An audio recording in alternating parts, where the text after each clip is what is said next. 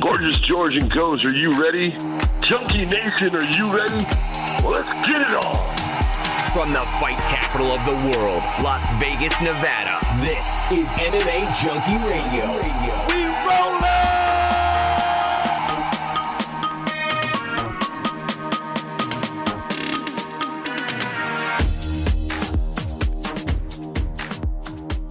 What's going on, Junkie Nation? Gorgeous George and Goes reporting for duty here on a Sunday night for your Monday morning delivery. We're going to chat some mixed martial arts here for the next hour or so. All the latest news. There's some good stuff out there. We'll go over Saturday's results. The UFC was back on ESPN, prelims and main card. So nice audience for those cats. They're back on. They're back in London this weekend. And then we have a pay-per-view in a few weekends as well. So July has been pretty much a big month for the UFC. I mean, 2 pay-per-views, and we're going to go over all that stuff. We got 2 interviews as well. Still some spillover from the UFC Fight Expo from a few weekends ago. Joanna, Jedrzejczyk will join us, former UFC strawweight champ. Giga Chikadze, current UFC featherweight. He'll be our second guest. And yeah, all our friendly reminders of everything we got going on, including a special spinning back click tomorrow. So I'm hoping that we can turn this around quickly, get it in the hands of some of you all in time for you to catch it. I won't feel bad though, because we've been telling you over and over, live every Monday, noon Eastern, 9 a.m. Pacific. You got to check spinning back click. And tomorrow we're gonna have Eric Nixick join us as one of the panelists. Let us reset, and we'll be back to start the show.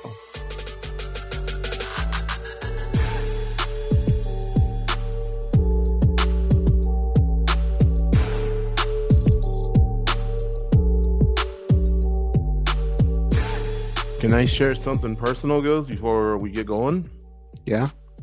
My mouth feels heavy, like the muscles around under my lips and above my lips feel heavy. I feel like there's some waking up, there's some activity, but geez, like I feel like Mumbles McGee over here. So really, I actually thought you sounded the best I've heard you in a while. The only time you ever really hear it is like a B or a P or something, you know? Mm-hmm. But that's what I was thinking when you were doing the intro. Oh, well, thank you. And so after the show, I'm going to do some of those exercises that you'll catch me doing in front of the mirror and just kind of keep building on that. I think I really have those the dry needles to thank for a lot of my recent recovery, I guess we'll call it. So I think either that or maybe I'm just hitting a point where, okay, the body's reacting, to everything I've given it. And I always like to just kind of look, well, what just recently happened? If I wake up and my foot hurts, what was I doing yesterday? Oh, that's right. I was outside doing this, and anyway. All right, enough about me. Tell you what, so that maybe that's a perfect lead in right here to just what was one of the big stories from this past weekend. So Jamal Hill, the UFC light heavyweight champion, he basically relinquished his UFC light heavyweight title. It's now vacant and it's up for grabs. The latest we've heard is that Alex Fajeda and Jan Blachowicz will not be fighting for the vacant title, although the UFC does have some promotion out there that led one to believe that could be it. But our team followed up with the UFC and they denied it. Of course, in the past, this has happened before, and the UFC then comes and changes their mind and does do that. So I think it's 50-50, like it could be for the vacant world title. But back to Jamal Hill. When I started the show, I mentioned how back to the UFC Fan Expo, we still have some interviews that we did that we've kind of been holding on to. Well, one of them was Jamal Hill. He came in on Saturday. The game that he played, the basketball game that he played, where allegedly he may have first hurt his heel, was Friday night. Goes and I did Radio Row Friday, and we did it Saturday. Jamal Hill clearly was on our Saturday schedule. He walked up. He did not walk up like someone who had torn his Achilles tendon. He walked up like someone who was maybe sore, just woke up, whatever. but definitely not. It was that. 9 a.m. Right? It was early. It was 9 a.m. But whether it was 9 a.m. or 1, you're in a boot at that point. Boot and crutches. The only one I've ever seen do anything remotely close was Kobe Bryant, who got fouled in a game when he tore his Achilles tendon. And when he got up from wherever he was on the court, walked, shot his 2 free throws, and then walked off. And that was it. And then after that, there ain't no chance you're walking or nothing like that, especially once all the adrenaline comes off, if it's a full tear like that. And so, this guy didn't parachute in. I mean, it's kind of a far walk to get to where we're at. I just don't see him going through all that. Now, I verified it with a source, and he was hurt. There's some truth to him getting hurt at the basketball game, but it was subsequent training where he hurt it and I guess ruptured it. Well, I mean, when he showed up, he was walking somewhat gingerly, but not where you would say, I think he's hurt. You would just think he's a little sore or tired or it's early in the morning. Right. But I don't think a tear would have had him in a completely... For one, he would have been freaking out, right? Like he would have wanted to go to the hospital, all that type of stuff. Yeah, exactly. You're not trying to do media row at that point. He must have partially torn it then or hurt it then, and then it ruptured in any subsequent training that he's had. Now, remember, in the interview with us, he told us something's cooking, and he thinks he'll be fighting by the end of the year. He could have very easily just said, well, I'm not sure what's going to happen, but he kind of was giving us the inkling that A, news was coming, and B, he'd be good enough to fight by the end of the year. And certainly the way he was walking around didn't tip us off to anything like that may not happen. I remember walking up to him. We took a picture. He kind of turned around. I saw him kind of turn around to the next people, and I just didn't see someone that had just ruptured their Achilles. The reason I'm making this, I guess, maybe I'm going a little overboard with this. I would just hate for an athlete to get tagged with that whole, it happened at a basketball game. People are going to be relentless with it. And sure, we can debate whether he should do that or not. I remember Frank Mir lost his title because he rode a motorcycle and had a horrible accident and whatever. And people said he shouldn't be riding a motorcycle. And guess what? In a lot of sports, in a lot of other sports, you're not allowed to do some of those things in other sports. It's actually in your contract. Fernando Tatis from the San Diego Padres, he hurt himself on a motorcycle. He hurt his wrist. And initially, I believe he lied about it. Then they found out what the truth was. And of course, what are they going to do? At that point, he was hurt anyway. They probably weren't happy that he lied. And then on top of that, he had the whole 80-game suspension because of some PEDs. So he's really had the last 2 years have been horrific for him. But anyway, it's pretty strict in their contracts when they can and cannot get paid. And I could see a team maybe not wanting to withhold some of your salary if you're out there doing something you've agreed not to do. Yeah, and rightfully so. I mean, I think if you're paying that much money, then I think you do have some rights in regards to what a player can and can't do. But in this particular case, I don't know. I really don't. I mean, he could have very easily done that in his own training, right? I mean, there's intensity to that, even playing with a kid or something.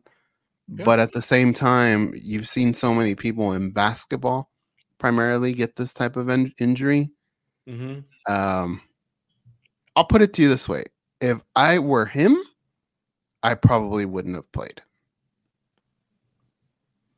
The only thing I can think of is, if you've noticed, he's kind of been sitting around bored, what's next for me? He's out at the expo doing his duties in terms of, representing the company, seeing fans.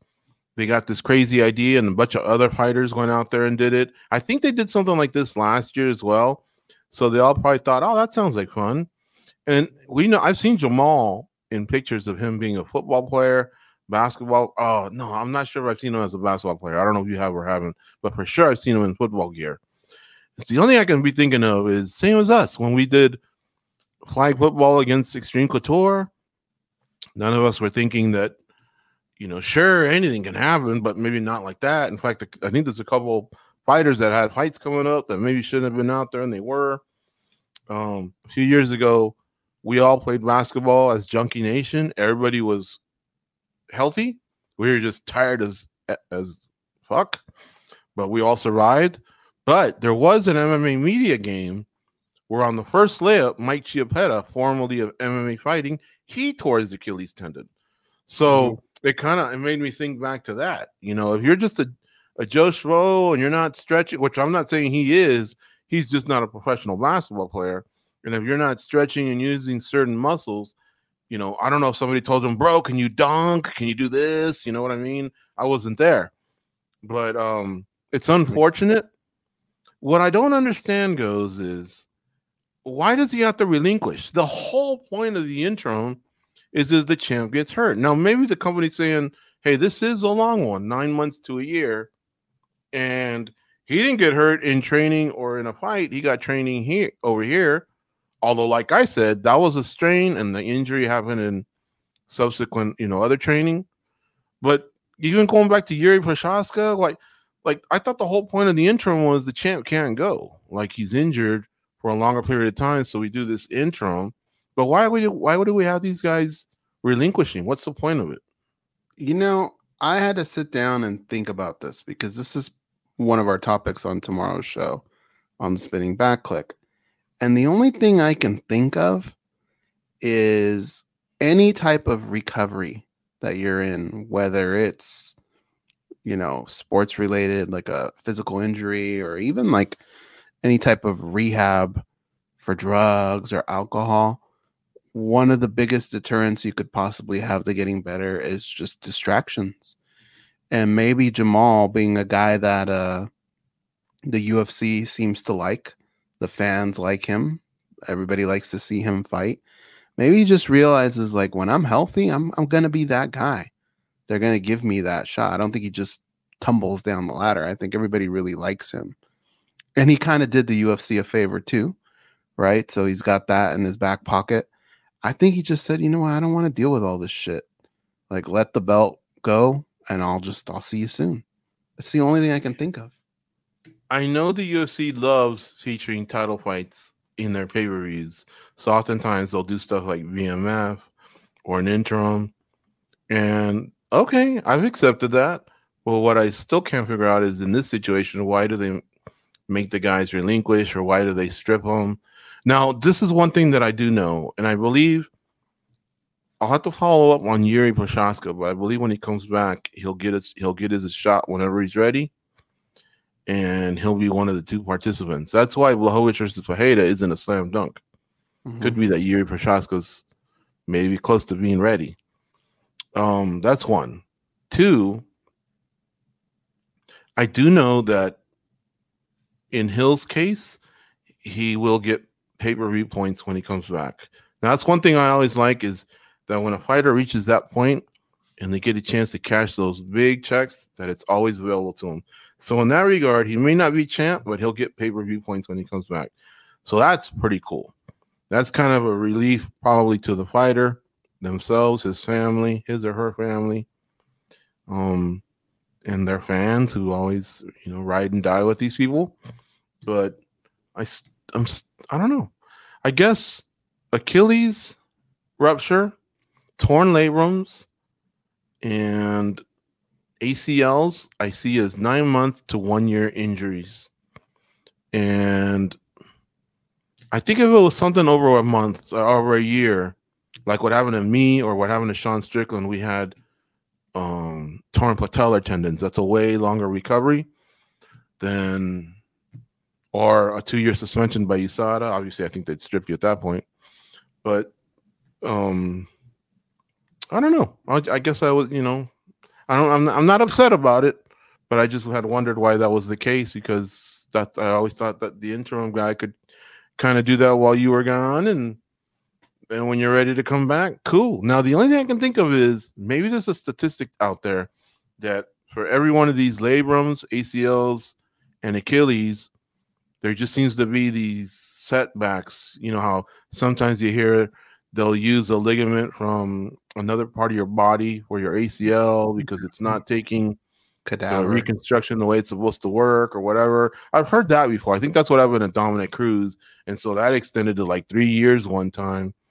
Then I could see it. Like, hey, bro, we need to move on, you know? But in this case, who knows? Like Tony Ferguson goes, he came back in 5 months from an ACL. Jerry Rice, he came back in 5 months from an ACL. Now, those guys are pretty special in that they're just savages and they're hard workers and they probably went above and beyond, right? But who knows, man? That's what happened. It was sad to hear, though. It seems like it came from him, though. Yeah, it doesn't feel like it came from the UFC or anything like that. Maybe he just didn't want to deal with the pressure of, hey, you got to be back by this certain time. Maybe he just wanted to take his time and make sure he did everything right and not have to worry about anything. Yeah, that could be it. All right, so this past weekend, we had a UFC fight card, right? It was back on ESPN. It was called UFC on ESPN 49. Mayra Bueno Silva defeated Holly Holm. Choked her out. Round 2. Big win for Mayra Bueno Silva, who now says, hey, what about me in that vacant title position as a challenger? Of course, we know Juliana Pena feels like it should have been her because it should have been her versus Amanda Nunes, only she got hurt. And that shot went to Irene Aldana. We know Raquel Pennington feels like she should be in there because, honestly, I think she should have been in there instead of Aldana. She had a better record in her last 5 fights and beat Aldana. Why it wasn't her, I don't know. Maybe because she had already lost to Nunes, whereas Aldana had never fought Nunes. And maybe that's why Aldana got the shot. Now, either way, Pennington went as the backup, weighed in, and fulfilled her duties. And she just recently became a parent to a newborn. So we know what happened with Colby Covington in London. He locked it up. The minute he stepped on that scale as a backup, it was a lock. So I would think Pennington's one of the two. Pena, having been the original Nunes opponent and a former champ, you would think she'd carry some clout. But what do you think, Goes? Did Mayra Bueno Silva somehow wiggle her way in? She just beat a former champion, and she's kind of been on a nice roll herself. To me, in my eyes, Juliana Pena is the lock. I think the UFC really likes her. I think Dana White likes her. I think rightfully so. I think she does deserve to be that person in that spot. So to me, it comes down to the other two. And if you look at statistics, you look at what they've done, Pennington seems to have the edge on her. However, it's not by much. I think it's only one more win than the other girl has, than Bueno Silva has. But Bueno Silva, you could argue, is probably the funner fighter just to watch. I think she has more finishes. And she got a good win against Holly Holm and a finish. And it just happened in front of our eyes, right? Mm-hmm. So I think maybe you could pass up Raquel Pennington. But here's what Raquel Pennington needs to do. You got to open your mouth. You got to get out there, do interviews, say things, talk about it, make people know that this is something you want, because she's just kind of quiet. And you're right. The last fight could have actually been hers. She should have made us think about not getting that one.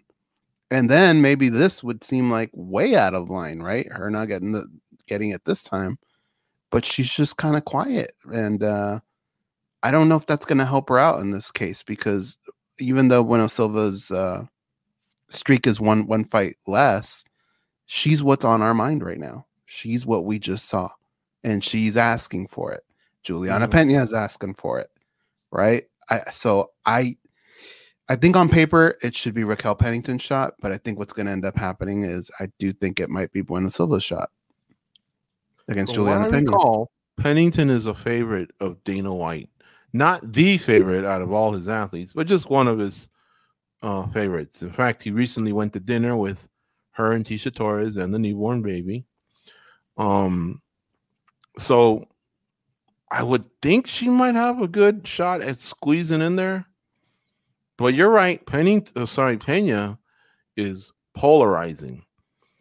she opens her mouth and she can flap her gums, and I could see her being someone that eventually could get to the point of being a good pay-per-view seller if she can back it up with her fists.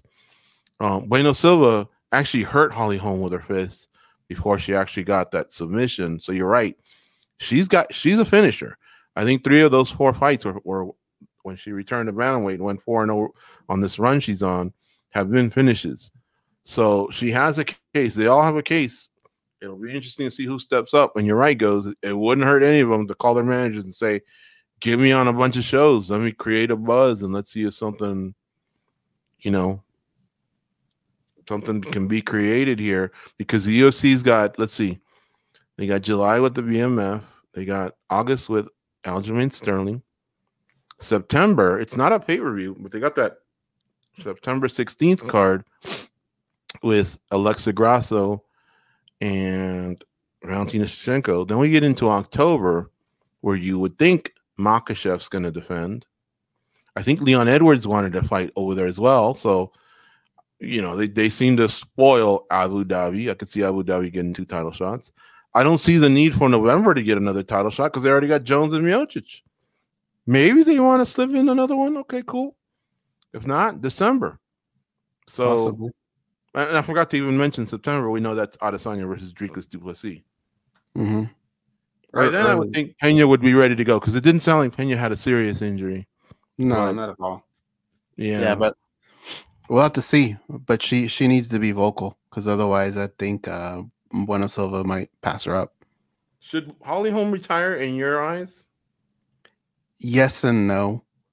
I think if I were her manager, I'd tell her we can keep doing this. You're gonna make big paychecks. UFC seems to like her, and she's a name. She could probably keep doing this for a little bit. But when you think about combat sports in general, like overall, with what she's done in boxing, what she's done in mixed martial arts, I don't know if you want to damage that. You can't take too many losses either. So I would say, if she were my little sister, I'd say, "Hey, sis, I think it might be done to calling this a career." If I were her manager, I think I might say, "Look, financially, I think we could still get a few more paydays out of this and then ride off into the sunset, but maybe anything related to a title might be out the window." Well, she's a former champ, very marketable. Let's see here. In her last, I'm going to have to go 3.5 years of fighting. She's 3-2. So I included the Raquel Pennington win, the Irene Aldana win, and the Yana Santos win. All respectable wins. She did lose to Kellen Vieira. I actually was there that day, and it was close. It was a split decision. Vieira won, and now she just got finished by Mayra Bueno Silva. So she hasn't been on a horrific run. She just didn't look that great. You could argue she won round 1, to tell you the truth. But it's with Holly Holm, if you go back and look at her last 5 wins, they're all either 15 minutes or 25 minutes of torture, in the sense that she just kind of kickboxes. She rarely gets hit. She hits enough to win rounds, and boom, call it a day, decision. So you're not ever like feeling like, "Oh my God, wow," like the violence was in effect, baby. It's not that. You see her kind of just tactically play chess, win fights, get out of there with all her marbles. And from that end, you got to say, okay, you're doing it the right way in terms of like, winning rounds and looking out for yourself. But in terms of like, is she exciting? I wouldn't say she's that exciting. The Rousey win is just something that'll carry her forever. Yeah. And scooping up some of these small pots, like in poker, winning these fights that are key fights. Those names are no joke, man. Pennington, Aldana, Santos, she beat them all. So I don't know. She didn't lay down the gloves, but a lot of people have been talking about it all weekend. Yeah, I think she could still get a couple more and make a couple more paydays, but yeah, belts are definitely out of the question.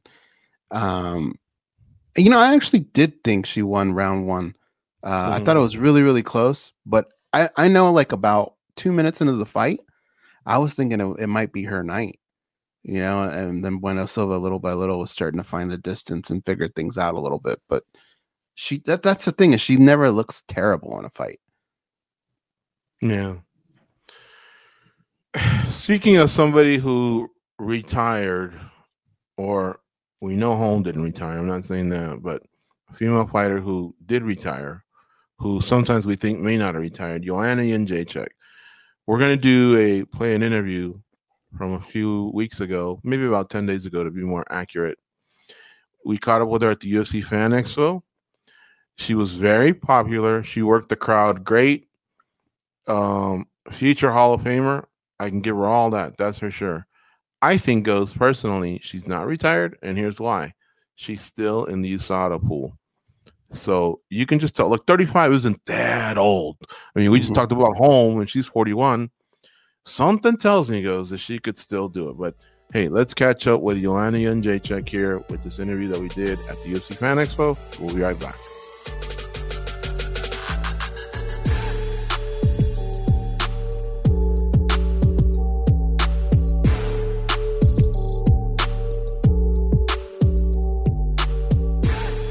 What's going on, Junkie Nation? Gorgeous George and Goes are back, reunited with an old friend of ours, Joanna Jedrzejczyk, former UFC strawweight champion, one day soon to be UFC Hall of Famer, an amazing person. How are you, Joanna? I'm so good. So happy to be here. A little bit tired, but I'm good. There's no sport without fans, so I'm happy to be here and share my time with UFC fans from all over the world. Guys, you are amazing. Thank you so much for this support. Joanna, give me a good story of you meeting a fan. Is there something that stands out that's unique? Dick pics? Oh, no. No, there's a bunch of them every day, but no. I don't know.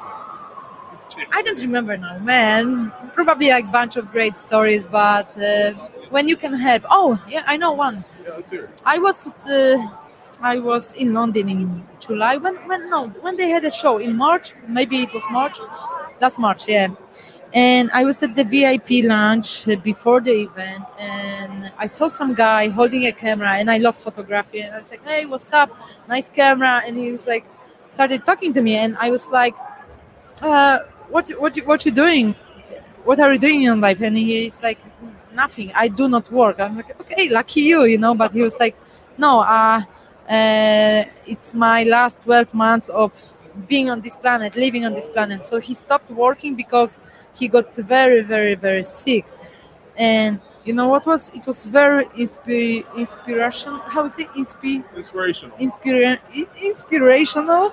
And I asked him what's on his bucket list, and he told me that seeing you, meeting you and another UFC athlete said, somehow it broke my heart, but he gave me lots of strength and power. So Steve, I hope you're good, you're still fighting, man, because we love you so much, and I'm looking forward to see you again. So thank you for showing me that no matter what, we're still fighters, and we can change our patch, Sometimes we don't have this power, but we should be thankful and grateful for every single day of our lives.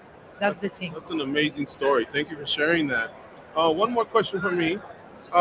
Okay, so Boris Griffin introduced the Nogueiras yesterday at the Hall of Fame, and he said, "This is the first time I get to meet Rodrigo Nogueira. He's like a hero of mine, and I'm gonna be a fanboy." He said. How about you, Joanna? Is there anyone that you've yet to meet that you can't wait to meet, where you might be a fangirl or just a fan? Denzel Washington, definitely. Oh, okay. and Canelo. You never met him? You never met him? No. You've never met him? Okay. No. I was super close because they wanted me. I think it was Sony Entertainment. They wanted me to promote Equalizer 2 movie, but I was right before fight in Calgary with Tisha Torres in 2019. 2019, I think. So they wanted me to go, actually to fly to LA for the premiere day, you say? Yeah, the premiere, And I was about to meet my my crush, Denzel Washington, but I couldn't go. But yeah, it's just a matter of time, you know. I tell you something. You shouldn't be premiering Equalizer. You should be in Equalizer. I love this movie. You would be great in a movie like that. I would love to, definitely. Joanna, so throughout the years, many fighters have come through our studio, but there are a few when you guys walk through the door that George and I go, wow, that person's really going to make a mark on our sport. We feel like you're one of them. And we felt that from day one. Can I ask you, like, what do you feel like your mark on the sport has been? What did you leave on the sport? Thank you so much. Good to hear. First thing, maybe I want to say to my colleagues and the future fighters or athletes in general. If you're getting into the UFC, people know that you are a very good athlete, you are a very good fighter. When you're becoming the champion, they know you're the GOAT, you're the best. But people who are watching UFC, they know you are a good athlete because you are in the best, is simply the best MMA league in the world. But people want to see themselves in you. They want to see your failures, you say.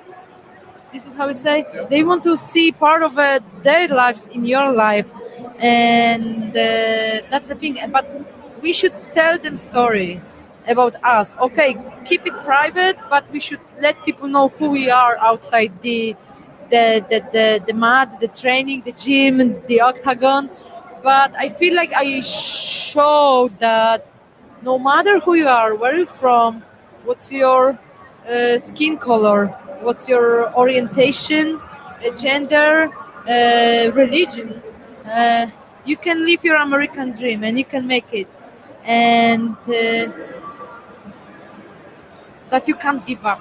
You can slow down, but you can't stop. And I think it was my life. It was my career. You know that when they kicked me out of the door, I was back by the window. You say, how you say this in English? You know what I mean? Say it one more time. When they kick you out of the door, you back by the window. How you say this? Oh, you know what I mean? I know the saying. It's every door that closes, another one opens. Yes, right, or something. That's the thing. Something like this. So I want to ask you another question about technique. Okay, when it comes to mixed martial arts, your technique is top notch. It always has been. I know the door is closed maybe on mixed martial arts, but one thing I've always thought you'd be great at is just a boxing match. I feel like you have that type of technique. Would you ever entertain something like that? I would love to, and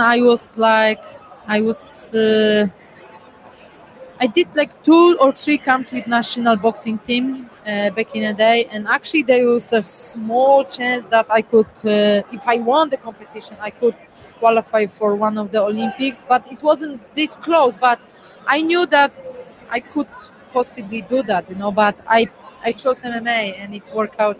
It worked out good. Really good, yeah. But I love boxing. I love boxing, you know. One last question. This is in tribute to your friend Steve. Joanna, how about you? Tell us one thing that's on your bucket list. On my bucket list? I think I reached that because lately I've been meeting some famous people, like for example in Poland, because when I walk into the room full of famous people, I'm the person who doesn't look for the attention, you know. But meeting these people lately, they were like, we don't know each other, or we just met, and they were like, we heard you're a good human, you know. And it was on my bucket list to be a good human first of all. You know, there is a time you can be the champion, you can be, I don't know, the director, CEO, but on daily basics we are just humans. We all are humans. So it was on my bucket list. But on my bucket list is to, I don't know, maybe go to Machu Picchu. See Machu Picchu. That's easy. You know? Our mom's from Peru, so we've been to Machu Picchu. Yeah, that's beautiful. It's really on my bucket list. But you know, I follow my dreams and I make it happen. You know, and guys, remember, you have to work so hard to make your dreams alive. Yeah. So, and I do it, you know, because I have this power. I know this already, so I follow my dreams and work really, really hard.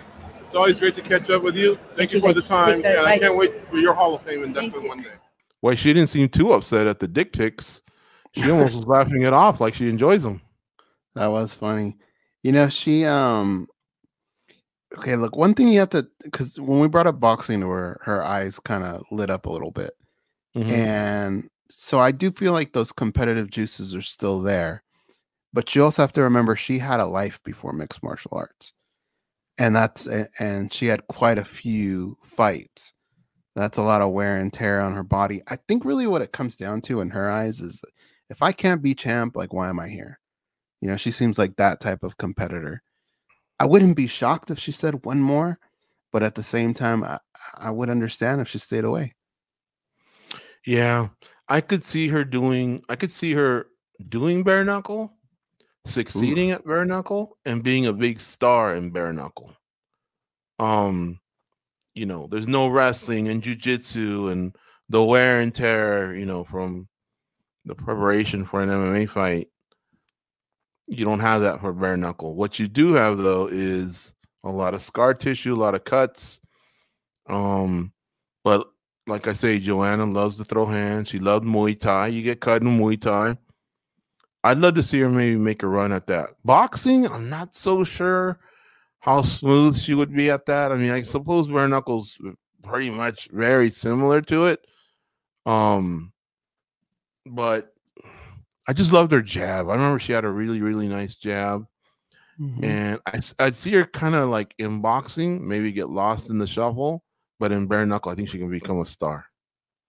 I just remember when she fought Zhang Weili and her head, you know, she had the hematoma on her head, just how kind of like embarrassed she was at all that. I don't know if she wants those types of things to happen to her later.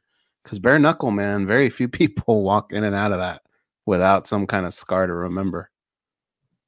Definitely. She hasn't fought in over 2 years. Wait a minute. She fought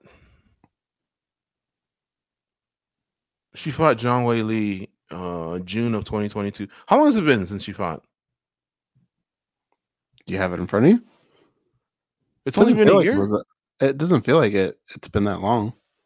It's only been a year since she fought. Okay. I don't know why I thought she was on 2 years.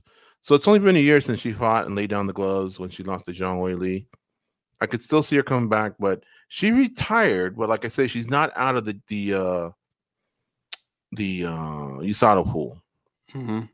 We'll see. We'll see what winds up happening. She definitely looks happy. She worked the crowd really well. We wish her the best in that regard. Look, what would hold her back is Rose and Zhang Weili holding the belt, and both of them do hold the belt right now. So she's got 2 losses to both of them. I don't know that the UFC is in a hurry to shove her in there against either one of those two. The good thing is Rose moved up. She's no longer champ. Zhang Weili's got an opponent. It's Amanda Lemos. You never know. Let's maybe wait that out and see what happens. And then we'll see if Joanna Jedrzejczyk comes back. Now, that said, Zhang Weili, she, to me, man, just doesn't seem like she fights very often herself.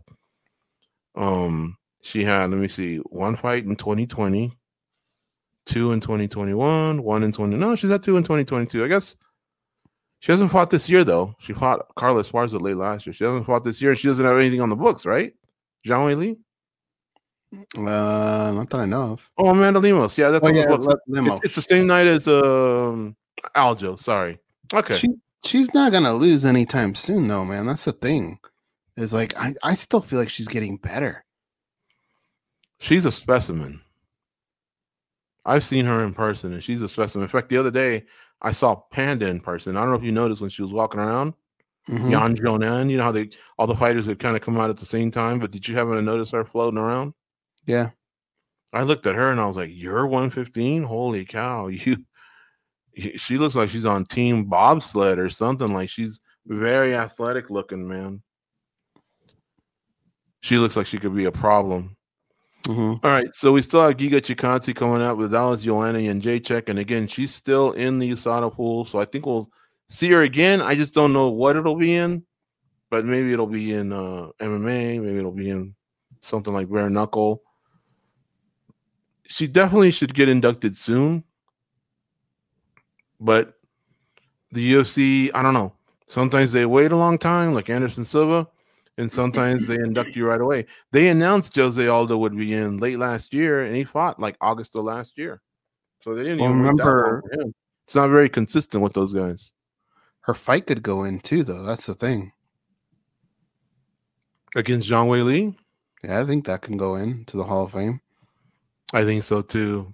Poor thing though. I don't think. I don't know. Do you want? I guess when you're in the Hall of Fame, you're in the Hall of Fame. But do you want to be in the Hall of Fame for that? Not really. Not being on that side. Yeah, exactly. Being the loser of a great fight. Yeah, especially because you'll have to see those highlights with her and the hematoma, and that can be too pleasing for the ladies.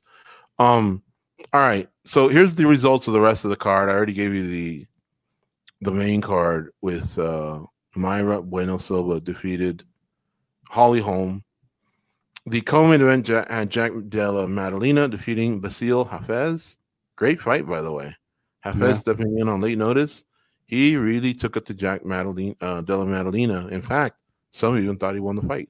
We'll go back to that real fast. Let me give these main card results, and then we'll go back. Francisco Prado from Argentina defeated Otman Azatar via TKO punches. A lot of people felt that perhaps they could have let it go on a little bit longer. Azatar looked like he was still there, and I've seen fights go longer, so that's all I'll say on that. I don't want to dwell too much on it. I think he had a case. That said, Prado was putting it on him. Prado, by the way, is only like 20 years old or something like that, but that dude's a stud.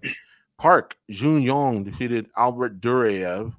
That was fun. He submitted him, so nice win for the Iron Turtle, and great post-fight dance. Norma Dumont defeated Chelsea Chandler. These ladies had beef at the weigh-ins. They're kind of getting each other's faces, and they had to be separated, and it was a pretty good fight, but Chandler could not stop Dumont's takedowns and her top game. When she would get up, she actually has some really nice hands, Chandler does. Heavy hands. I can't wait to see her work on that takedown defense, keep fights on her feet. I think maybe she could be a problem for somebody. However, you remember this fight took place in the featherweight division, which in my opinion is going to go away soon.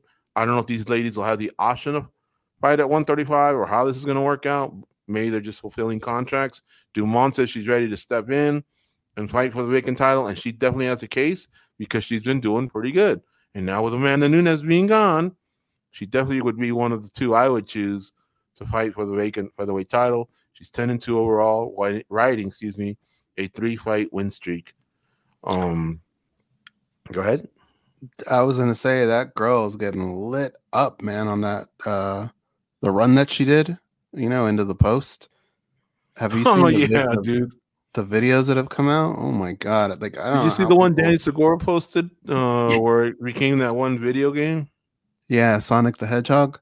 Holy cow! I don't know how people do that so quickly, but yeah, that was an odd moment for sure, and it was a decent fight. But that's something that you just don't see very often in the UFC. What are some runaways that you can think of? Daniel Cormier couldn't control himself. He kept laughing and laughing. The other guys were pointing out. The other guys were laughing too. I was laughing too. But the other guys were pointing out, hey, she did what she had to do to get out of that pickle she was in, clear her head. And that fight, that happened in the first round. She made it all the way to 15 minutes to a decision. Well, still lost, but she did what she had to do. But what were your thoughts? I don't have a problem with her running, and I get what she was trying to do. It's just the part that was confusing was she ran into the post. You know what I mean? That to me was a little strange. I see fighters do that a lot. Kind of not necessarily. She was almost in a full-on sprint, but yeah, get out of damage, turn around, and face your opponent. It makes sense to me. I remember Caleb Starnes. Remember with Nate Quarry? He kind of did that a little bit. Yeah, he ran a lot. There's a couple, but if that's your only way to reset, I don't have a problem with it. To me, I just thought it was odd that, like, how big do you think this octagon is? She was kind of running her ass off for a while. I mean, eventually you're gonna hit something, right? You don't have that much real estate, right?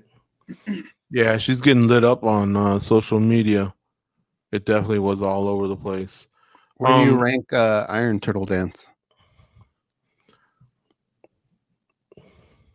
Joe from Odessa was telling me it's the best dance he ever saw.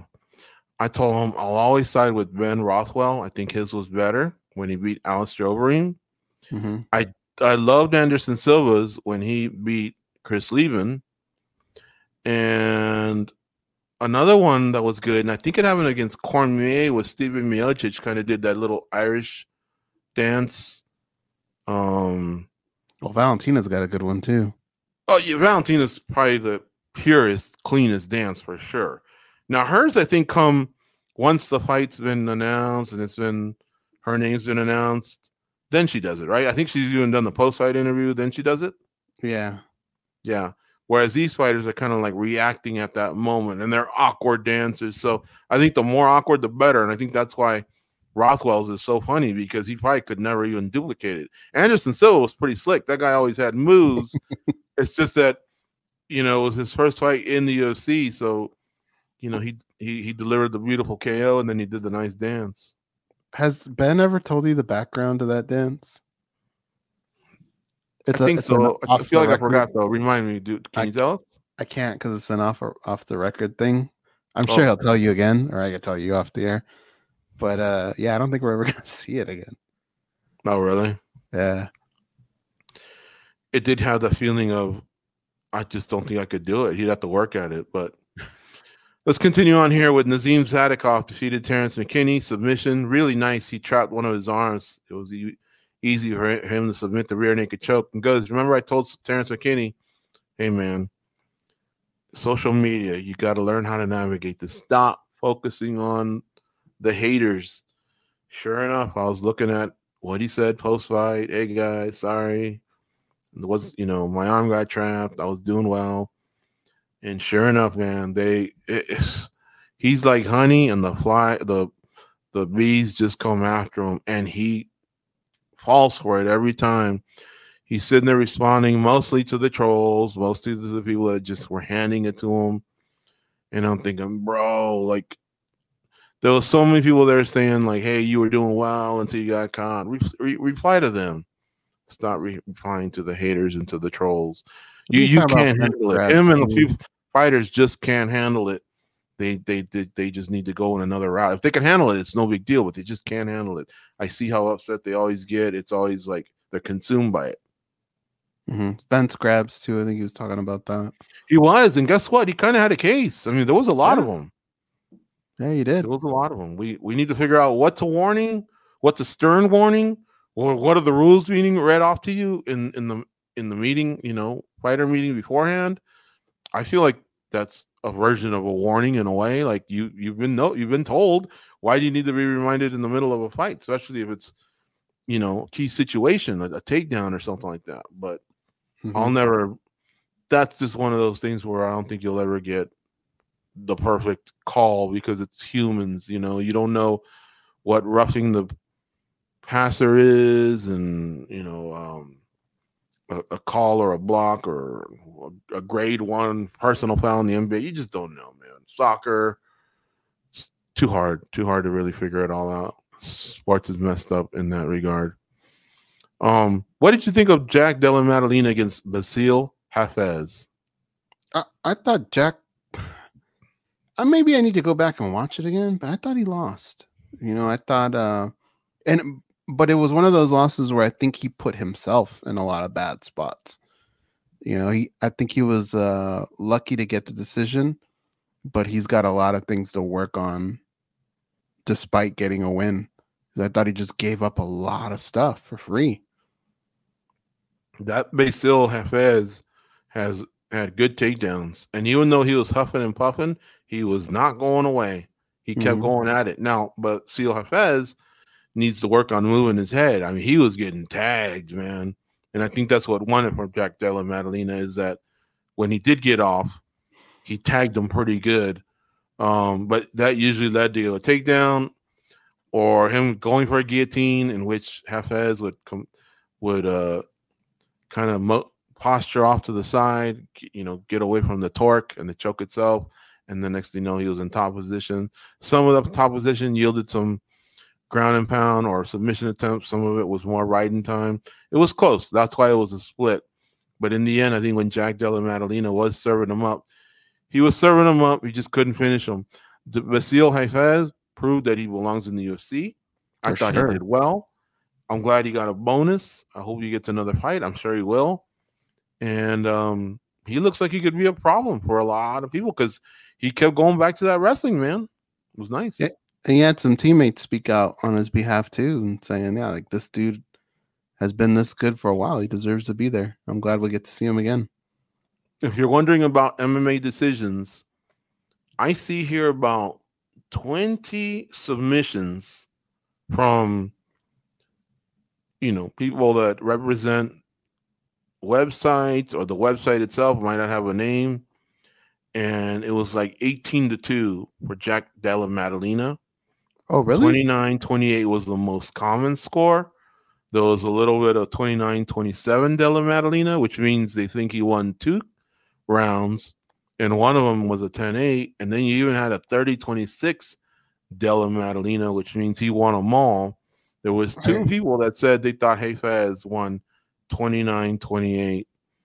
And like I say, one of the 3 judges thought that. I believe it was Sal D'Amato. He had 29-28 for Hafez. Junichiro Kamiho, he had 29-28 Della Maddalena. And Chris Lee, 29-28 Della Maddalena. All 3 experienced and respected judges. They all had different vantage points, and they all came up with different conclusions. Well, I shouldn't say that. I guess Kamijo and Lee's scores are identical. Mm-hmm. Yeah, I might have to go back and watch that one then. Mm-hmm. The undercard was as follows. Melsik Bagdasaryan defeated Tucker Lutz. Victoria Dudakova defeated Estela Nunez in what featured one of the worst injuries I've seen in MMA. And if you've seen the x-ray, holy cow, it matches kind of what we saw on the screen, which wasn't the best angle, and they only showed a couple of them.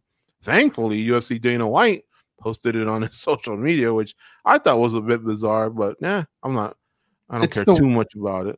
It's one of the worst ones to see, but it's actually, in my opinion, I'd have to ask a couple people more, but I think it might actually be one of the better results of how that came out versus it breaking completely. It looks gross though, the way it's removed inside of the x-ray. Mm-hmm. Does look pretty gross, but kind of similar to what happened to Mauricio Shogun, who years ago in the takedown, he posted his arm, and that one, if I believe, it snapped his arm. This one, it looked like a dislocation of the elbow, but it looked pretty gross. We wish her the best, obviously. Mel Cazell Costa defeated Austin Lingo. Evan Elder defeated Gennaro Valdez. Azat Maxim defeated Tyson Nam. That was a split decision. Tyson Nam still doing his thing at 39 years old. Yeah. That Maxim was 16-0 going in, is at 17-0. So this could have been his first L had he taken that. Alexander Munoz defeated Carl Deaton. Aileen Perez defeated Ashley Evans Smith. The bonuses went to, we had a fight of the night, and it was Jack Della Maddalena versus Basil Hafez, 50 G's for each one of them. Myra Bueno Silva and Francisco Prado, they each got 50 G's. If you're looking at, hey, G, what's up with the whole every finisher gets one? Well, really, Dudakova, I guess, could have qualified because she's the one that slammed Estela Nunez, but I think that was more of it wasn't pretty much a technique with that intention. It's just something that happened through the course of the action. So I don't know that she's really getting robbed there. And then Sadikov had a nice submission of Terrence McKinney because the way he trapped the arm goes was very, very impressive. McKinney, he's known as a pretty good grappler. He has a wrestling background. He has good Brazilian jiu-jitsu. So he's not like some easy guy to submit. And again, him trapping the arm made it really, really nice. Kind of sucks that he didn't get one. Park also had a nice submission over Albert Duraev. He had to fight for it, but he finally got it. But, I know Bueno Silva's ninja choke was legit, but I don't know that Holmes supposed to be this great submission defense wizard either. So that's just the part that I hope Sadikov and Park get a little bit of love. It won't be 50 G's, we know that, but hopefully they'll get a little bit of love. But we did have a lot of decisions, so this is one of those weeks where there's not going to be too much of an uproar from yours truly. Man, Park had he must have attempted that at least 15 times and just couldn't get it. There were a couple of times where I thought if he just would have kept striking, he would have got the finish. But I'm glad he finally got it. And then McKinney, he's got to change something. He's got to figure this out because he is a talented fighter, but he just has these brain farts. Mm-hmm. Agreed. One thing Park didn't do was he didn't hit his post-fight speech out of the park. Oh, this guy said one of the most frustrating things ever. He said, "I'm a UFC employee, whatever they want." Oh my gosh. I was like, bro, you're not an employee. Nobody gives a shit about you being a team player. There's times to be a team player. I get it. But this isn't one of them. Give us a name. It's hard to get booked. So many fighters say it's hard to get booked. Why? Because you're not at the top of anyone's list. You're not on the tip of anyone's tongue. If you go out there and you create something with someone and it picks up some steam on social media, then the matchmakers are going to feel like, hey, these two cats are ready to go. Let's throw them here. Let's, instead of 14 in Boston, let's go 15. Let's get them in here. This thing's about to blow up, whatever. You don't say that. That's one of the worst things you can say because it's just so not true. You're not an employee. You're an independent contractor. And if you leave it up to the UFC, they may let you go a whole year without fighting.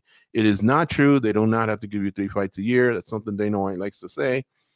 I've heard it from over 100 fighters that know there's just not a fight for them at that time, and they haven't been offered anything. Mm-hmm. So anyway, but the Iron Turtle's still impressed. He had a nice dance, and I think he's like 7-2 in the UFC, so that's pretty impressive. All right, our next interview is with Giga Chikadze, UFC featherweight. He hasn't fought in about a year and a half. His last fight was that loss to Kelvin Kattar in January of 2022. Before then, he had rode like an 8-fight win streak, including wins over Cub Swanson, Edson Barbosa, and then he ran into Kelvin Kattar. So luckily, he banked like 4 bonuses, including the Kattar fight.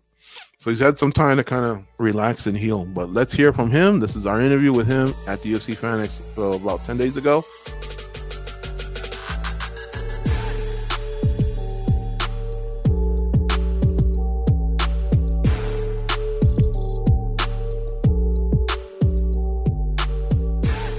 Nation, Gorgeous George and Goes are back reporting for duty. Today we get to talk to UFC featherweight Giga Chikadze, joining us here at the Expo. How are you, Giga? I'm great, guys. I'm great.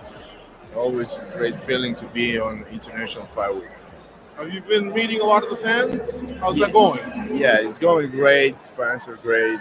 Yeah. They all express some good feelings, and I've been missing it. Yeah. A lot of fans from Georgia. Are there a lot of Georgia fans here? Surprisingly, a lot of Georgians show up.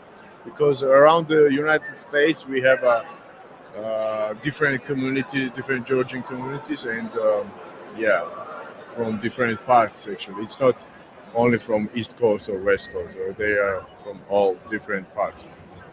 We haven't seen you fight in a while. You were going to fight Sodiq Youssef.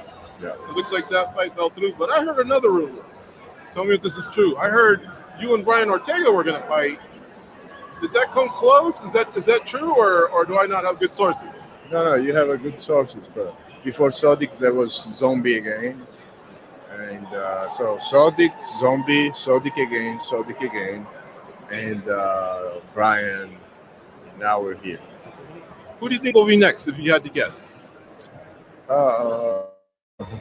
It's been a year and a half. I've been trying to get the fight, and it's a little bit frustrating because I've been training for a year and 2 months for the fight to prepare. It's like a camp, 14 months camp I'm having. Wow. And in that time, usually like people get a lot of injuries and stuff. So far, I'm still good, and I can't wait to come back. Are fighters declining to fight you? What's the delay? Both. So fighters also declining, and also the fighters they offered me, and they got injured. Also Saudi got injured, and also Zombie got injured, but then they scheduled with other guy, and then Ortega, he had the prior injury, and that happened again. So now I don't know what's going to happen. Giga, how soon after the last fight were you able to identify what went wrong and get back in the gym and fix it? Did it feel like it was just one little thing here and there? Or did you feel like there were a lot of things you had to change? So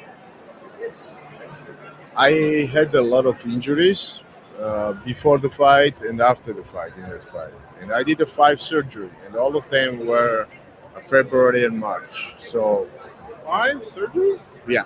Wow. Yeah. And from the May,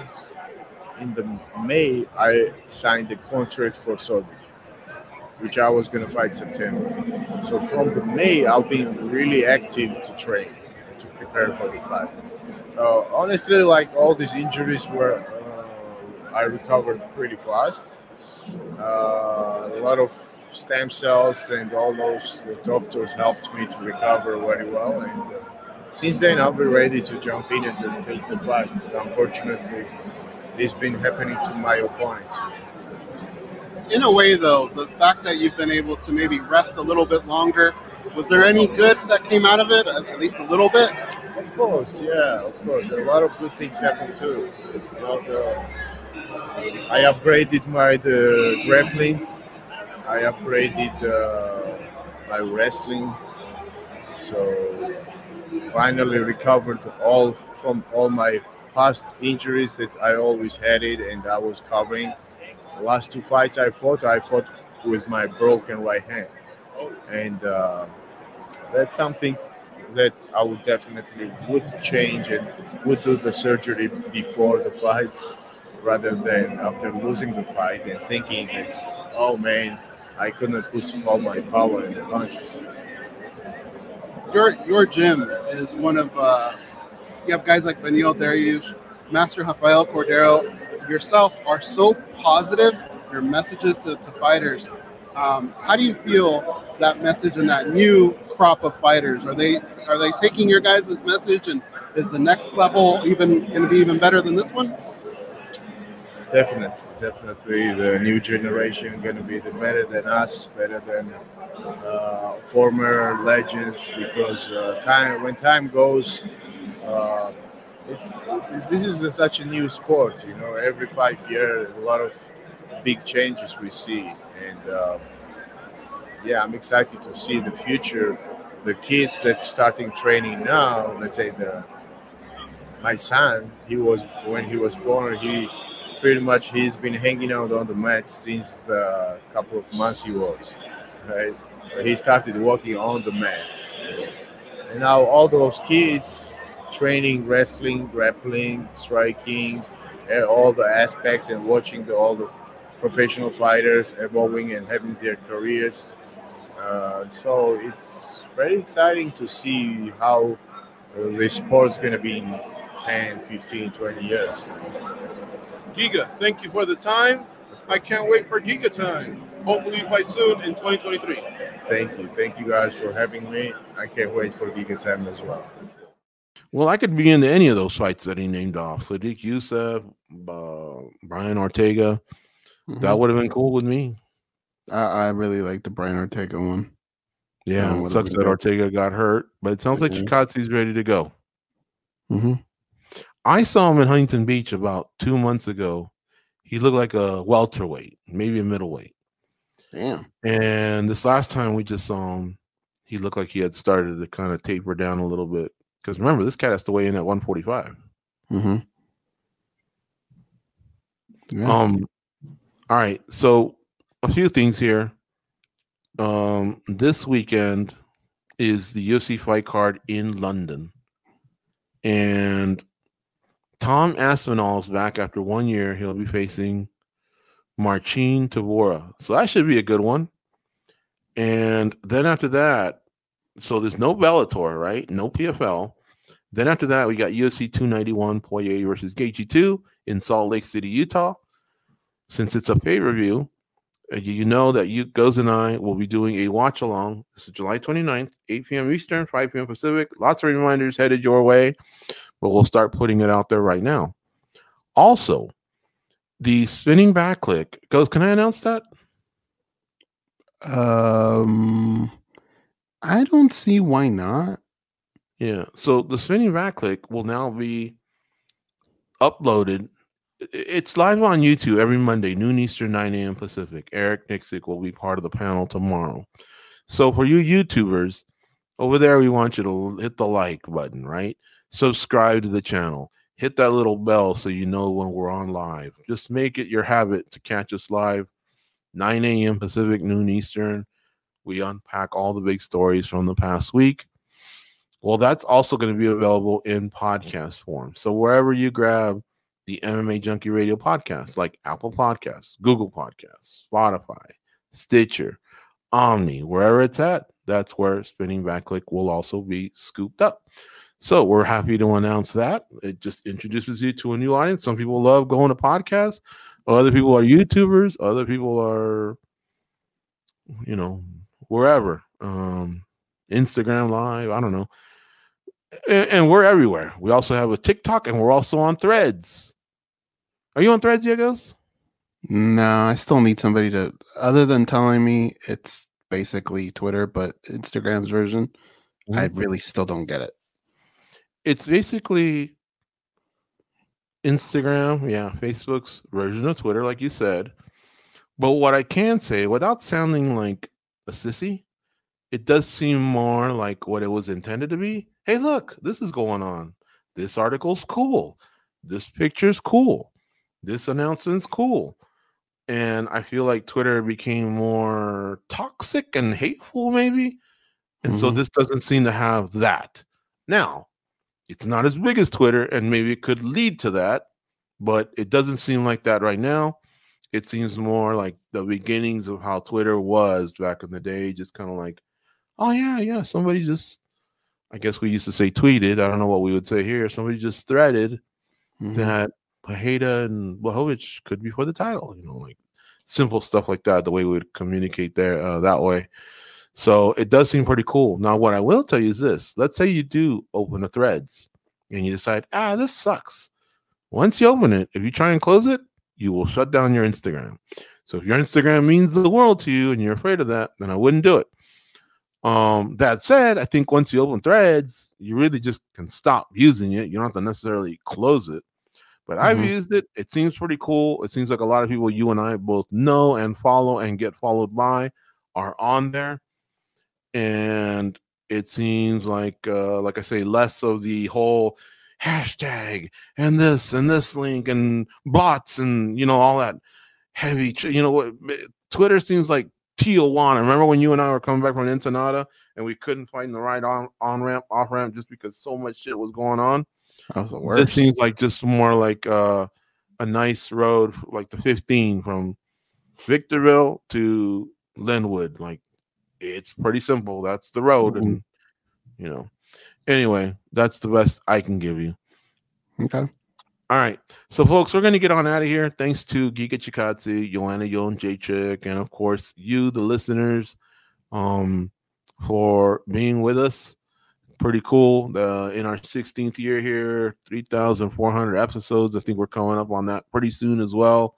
So thank you for, the loyalty, the following, the feedback we get, stuff like that. It doesn't go unnoticed, and we definitely appreciate it. We just need to probably say it more often. And do not forget, Spinning Back Click, Mondays, noon Eastern, 9 a.m. Pacific, live on YouTube, youtube.com/MMA Junkie Radio. I don't believe we left out any of the news. If we did, we'll hit it on Spinning Back Click, or we'll hit it on Thursday's show. All right, talk to you then. Go out and be a champion.